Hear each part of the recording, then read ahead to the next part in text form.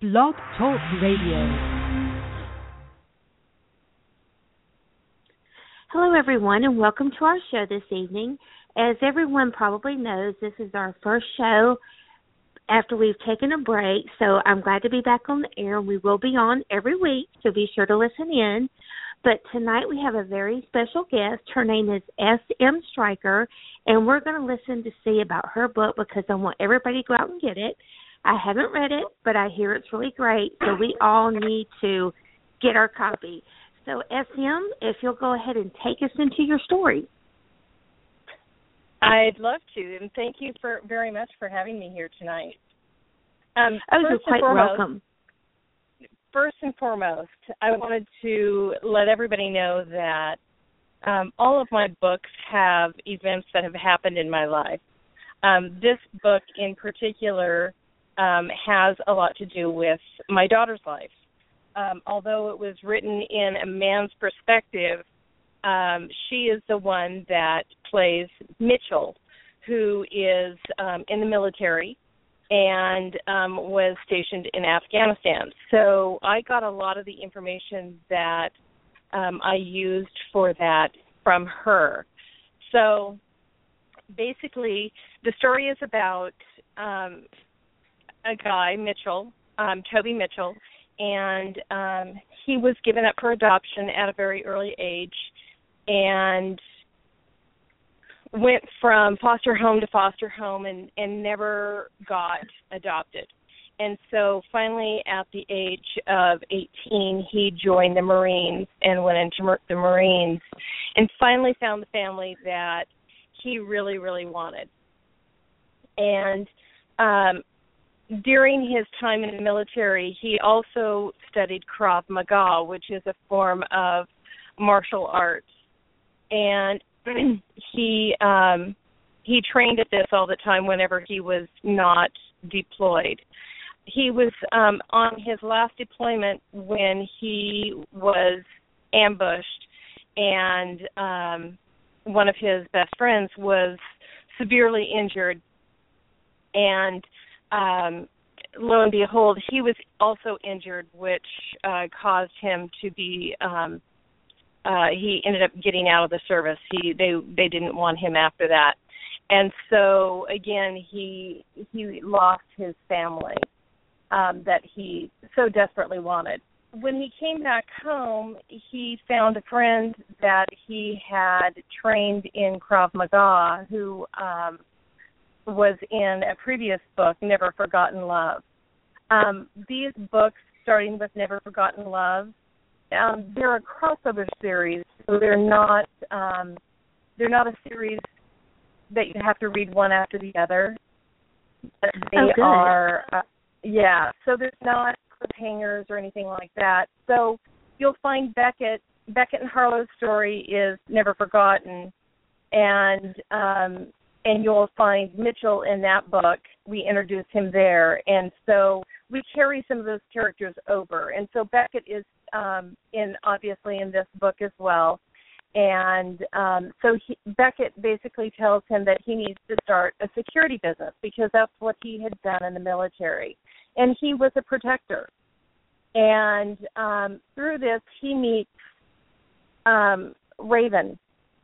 And Raven is a young girl that was raised without a mother, and she always felt like there was secrets behind her mother's disappearance, and nobody would let her know what was, they wouldn't talk about her mother except for her father. Her father loved her very much, but they lived with his parents, and they were very secretive, and they wouldn't let her know anything about her mother.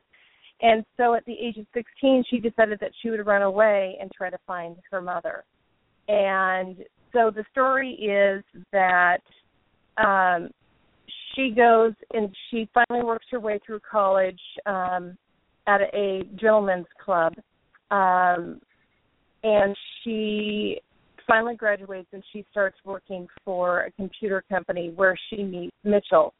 Her boss hires him for some work that needs to be taken care of. And there's this instant bond that they have with each other. And even though they both have these so-called demons inside of them that, things that they want to get, found, they start seeing each other, and they realize that their relationship is a lot stronger than what they had thought that it would ever be. And as the story goes, there's a lot of twists and turns in it. Mitchell trying to eventually find out who his mother is, reconnecting with Trent Michaels, who was one of the guys, his best friend in the military that was very injured, lost a leg. And then again, it goes into Raven and her still trying to find her mother, and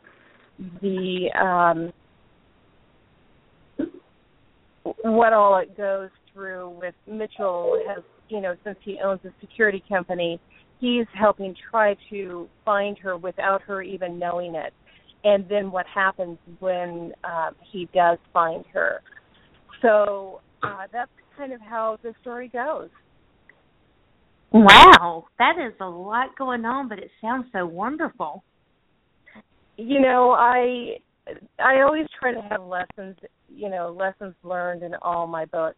It's I guess something that I've always felt that, things happen for a reason, and so there's little stories in and out, but there's a lot of it's very roller coastery, and that's what I look for when I read a book. That's what gets me. It's like, okay, what's going to happen next? And that's what I want with all of my books. I want to be able to tell a story and somebody they might guess some of it, but I want to take them totally by surprise on some of the other things. Right. And that's what makes the books fun, because most people like myself, you want to escape reality and go to a different place and something that will hold your attention. And your book sounds definitely like that would be it. It doesn't have a lot of reviews up there, but all of them are 5 so far. So, I think that this is my third book. Loving Redemption is my third book, and so they're getting better and better as they go along. Although I did have somebody that did tell me that they still love my first book just as, more than they love any of my other books. So everybody's different as to the story, and I love that. That's nice. It's always nice when readers can still love all your books no matter how many you have out there. Right. Well, can you tell us what the inspiration was when you first started this series? Not necessarily Loving Redemption, but the whole series as a whole. Well, it started with, it's kind of funny because it started with, my first book is not in the series at all. It's totally a standalone, and that's Stolen Innocence. And that was where I started. That was my childhood. That were the events that started that book. And it was more of a healing process. And then, then it was told to me, you need to publish this. So that's where it all started. I mean, I knew that when I was younger that I knew that my story my life would make either a really good story book or it would make a really great soap opera. And so, I never really thought about writing when I was younger. Really younger. I was in my 20s when I really thought about writing. And, but by then, I had a child and I wanted to, everything that I did was for my kids. And so through the years, I've got 4 daughters. And now that they're all gone from home, that's when I started to really, really think about writing. And because I didn't have to worry about, softball games or, track meets or, volleyball or, I didn't have to worry about any of that. I could just, it was just my husband and I. So I decided to pull out my computer one day and start to write. Never Forgotten Love is my second book, and that got a lot of events that happened in my husband's life. Beckett's growing up is my husband's growing up. So although it's shocking as to some of the things that happened, it's very tame to what he literally had to endure. And that's pretty much on all of the books, even Stolen Innocence. It's pretty watered down because when I first wrote Stolen, banned by Amazon a couple of times because of the content. So I had to rewrite and redo relationships in that book. And then Loving Redemption is one of my daughter's events in her life. And there's little bits and pieces of my girls in throughout all of the books. And then Anchored to Love is one of my other daughters. And so that's kind of the inspiration. It's different events that I have lived through in my life that I have used to, inspire me as to my books. Wow, I love it. You don't hardly ever get that kind of response when I ask, what your inspiration is. I love it that you have your girls throughout your books, and your husband, of course, and yourself. What was that question again? Oh, I was just complimenting you on bringing your daughters and your husband and yourself into your books. That's not normally what the answer I get when I ask that type of question. Well, it's one of those things where, I feel like both he and I came from such dysfunctional families that, again, I knew that there's a lot of good stories between the two of us of things that have happened in our life. So, that's good, though. Bad, yeah, it is what it is. Well, what do you have going on at the moment? What's going to be your next book? The next book, I think, at this point is going to be the last book in the Second Chances series. And it is about Richard and Nicole. And in this one, although it's not really based off of anybody in particular, it still has little events in it that are things that I've gone through. But older couple, they're in their 40s and never had found love, incidents in their past where they've lived their life with work and just really focused on their work and never had time for a relationship.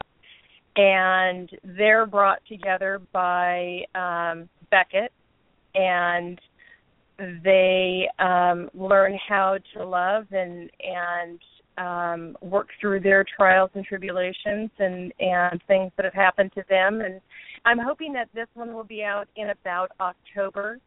I'm right now in the final process of reading back through it and before I send it out to beta readers. So, good. Yeah, so the last two books actually only just came out within the last literally month. Loving Redemption came out the middle of July, and Anchored to Love actually just came out last week. So congratulations. Thank you. I had a couple of them that were just kind of on top of each other, but this one was a little bit harder. It's also a lot longer. It's going to be almost twice as long as the other books. So wow. This one right now, I think I'm over 400 pages in it. Oh, my goodness. But that's not bad. I mean, it sounds like all of your books are very interesting, so I'm sure that will not be a problem. I really enjoy my characters and letting them speak, and that's one of the things that I do is let them speak. I don't try to write for them. So my husband always says, don't ever let anybody say that. They're going to lock you up. But, each character has a personality of their own, and I try to let them speak because I never know where it's going to lead me. That is true. Well, tell us about, because I honestly didn't know you had one that just came out. Can you tell us about that one as well? Anchor to Love is about Charlie and Carson. And all Charlie ever wanted was to play softball. She had worked all of her life, all of her young life, to make it to play softball. And so she finally got accepted, but the acceptance was for a college across the United States. So she packed everything up that she had and moved to Tennessee. And when she got there, it was not what she thought. The coach portrayed one thing, and that's not what she found when she got there. And since she had a scholarship, the last thing that she wanted to do was to jeopardize that because, again, she had worked so hard to play softball in college and play softball all the way through college. And when she finally got there, the first thing that happened was that the girls that picked her up from the airport took her to a party. And what is she going to do? I mean, she doesn't have a car. She doesn't have anybody to call. She doesn't even really know where the campus is because she doesn't even know where she's at. So while she's there, she literally bumps into Zane, who is also Carson. Carson and Zane are the same person. He goes by Zane, which is his middle name. And Charlie's real name is Charlize. And when she introduced herself to Zane, he just started calling her Char. And so Char and Zane had this relationship, and it was instant chemistry. I mean, they were attached at the hip. He went to her games that she went to, and they just totally fell in love. But she kept on having this conflict with school and her coach and the girls that she played with. And one day, she went to her coach, or she didn't go to her coach. Her batting coach from back home got a phone call from her coach and wanted to know why she wasn't a team player. And so he found out that it was because she would not hang out with her teammates because all they wanted to do was party. And so the coach called a meeting and called all the girls in and literally pointed her out and said, I want to know, Charlie, who of these girls on your team have been partying? And she lied through her teeth and said, I don't know what you're talking about, because the last thing that you want is for your teammates. I mean, although she didn't get along with her teammates because of what they did, she also wasn't going to throw them under the bus. And at that point, after the meeting was over, she walked out and she decided that she couldn't do it anymore. She knew that she had lost face with her teammates. They would never trust her, and that it was time to go home. And one of the things that on her way home was that somebody had sent her video of Zane, and it looked like he was selling drugs. And that was a huge, huge issue for her. Drugs and alcohol were just totally forbidden for her. And she packed her stuff up. She didn't even leave him a note. She texted him and sent him the video and basically said, how could you? And that was the end of their story. And so she moves back home, but her parents are so upset with her that she decides that she's going to try to live on her own. And she finds herself on the street, and that's where she runs into Raven. And Raven was in Loving Redemption. And so the two of them had a bond, and Raven was only 16, and although Charlie wasn't a whole lot older, she was only 18, but at least she could watch out for Raven. She ended up getting a job at, again, a strip club, and got Raven a job there also. Even though she was underage, they had to do something for money, and so they worked there, and after a few years, Raven, of course, like I said, has, graduated from college, and she gets this job, and she sets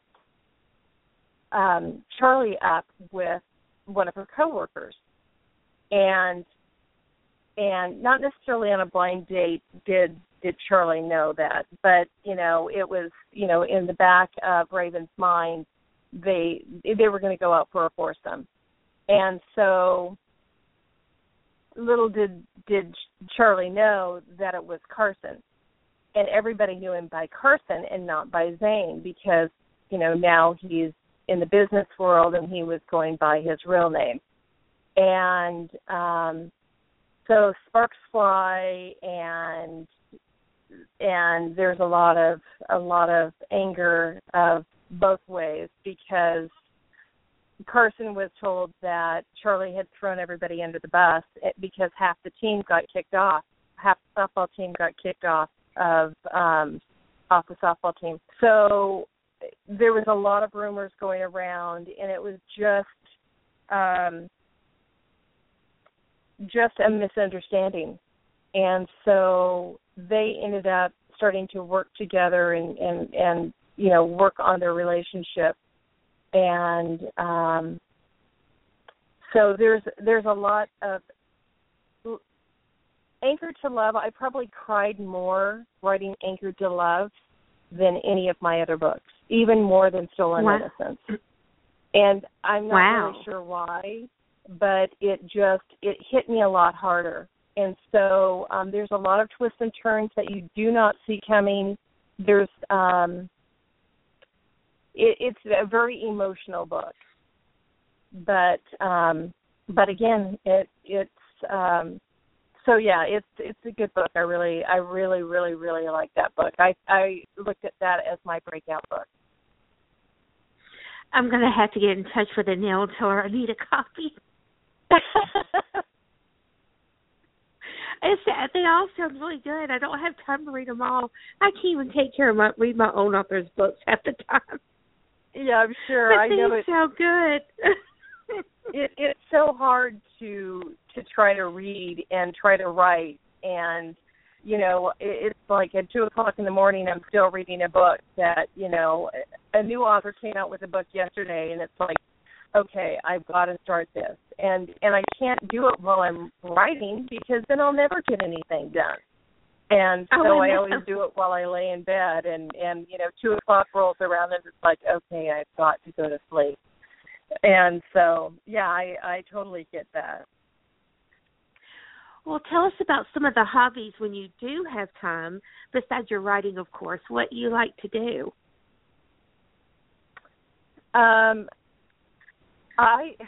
If I could sit in my office and write all day, that's what I would do. But, I still have a husband. I have 2 grandkids. And so a lot of the time when I'm not writing, it's usually because I either have the grandkids over or my husband wants to do something. And I try to put a smile on my face and go with it. But in the back of my mind, it's like, okay, so what am I going to do on my next book, or what's going to happen now, or So I'm constantly thinking about what. Yeah, we went to the beach a couple weeks ago, my husband and I, and of course I had my computer and I had my books, and I have a composition book that I always write notes in, different phrases or different wording or different scenes that I want to do in any of the books that I do. And I can always flash back, different ways of kissing, different ways of making love, different clothes, So as I think of things, I constantly write things down. So, but I don't have hobbies anymore because I write so much. It used to be that, I would take the girls camping in the summertime, and my big thing was fly fishing. And so, in Stolen Innocence, there's a scene where there's a fly fishing scene, or fly tying, or something to do with that. So, basically, in my books, the things that happens with the characters are a lot of the things that I used to do. I just don't do them anymore. Right. Well, that's still interesting, though, because you're at least throwing them into your story, so to speak. Exactly. Now, do you have any different writing habits? Like, do you have to have something to drink all the time while you're writing, or music on? The only book that I ever had music on was Stolen Innocence, and I listened to Imagine Dragons, especially Demons, because oh yeah, that's one of my favorites. That was my song. That was my muse, so to speak, and that album I probably had in my car, on my phone. I mean, if you ever rode in my car, it was always Imagine Dragons for a good year and a half. And Demons was the song that I would play while I was writing Stolen Innocence. The other ones, not so much. I didn't need that like I needed it in Stolen. As far as eating-wise, I used to, except for about 2 months ago, I started a diet. And so that's all gone by the wayside. I used to drink coffee, not tons of it, a couple cups a day. But, I loved my French vanilla creamer, and I can't have that right now. And so I have my large glass of ice water that I keep beside my computer, and I'm extremely restricted on what I'm eating right now. So the hot tamales that I used to eat and things like that, I haven't had. I take that back. When we went to the beach, I had 2 free days that I could eat things that I wanted to eat.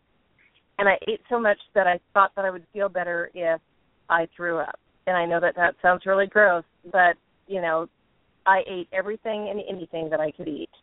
And then come Monday, I started the diet all over again. And so here I am with my big glass of water beside my computer. Good for you. Good for you. Well, believe it or not, we have 1 minute left. So can you tell everybody where we can find you on the Internet and where we can find your books? Because I don't want you to miss out on telling it. My Internet, my website is www.smstryker.com, and you can find my books on Amazon, all countries, Barnes and Noble, and iTunes. Great. Well, I really appreciate you coming on the show. I've had a lot of fun. I can't even believe the time flew by so fast for us. But I definitely would love to have you back on in the future. I would love that. And thank you very much for the offer originally. Oh, you're quite welcome. And I will share everything with you after the show. Sounds great. Thank you.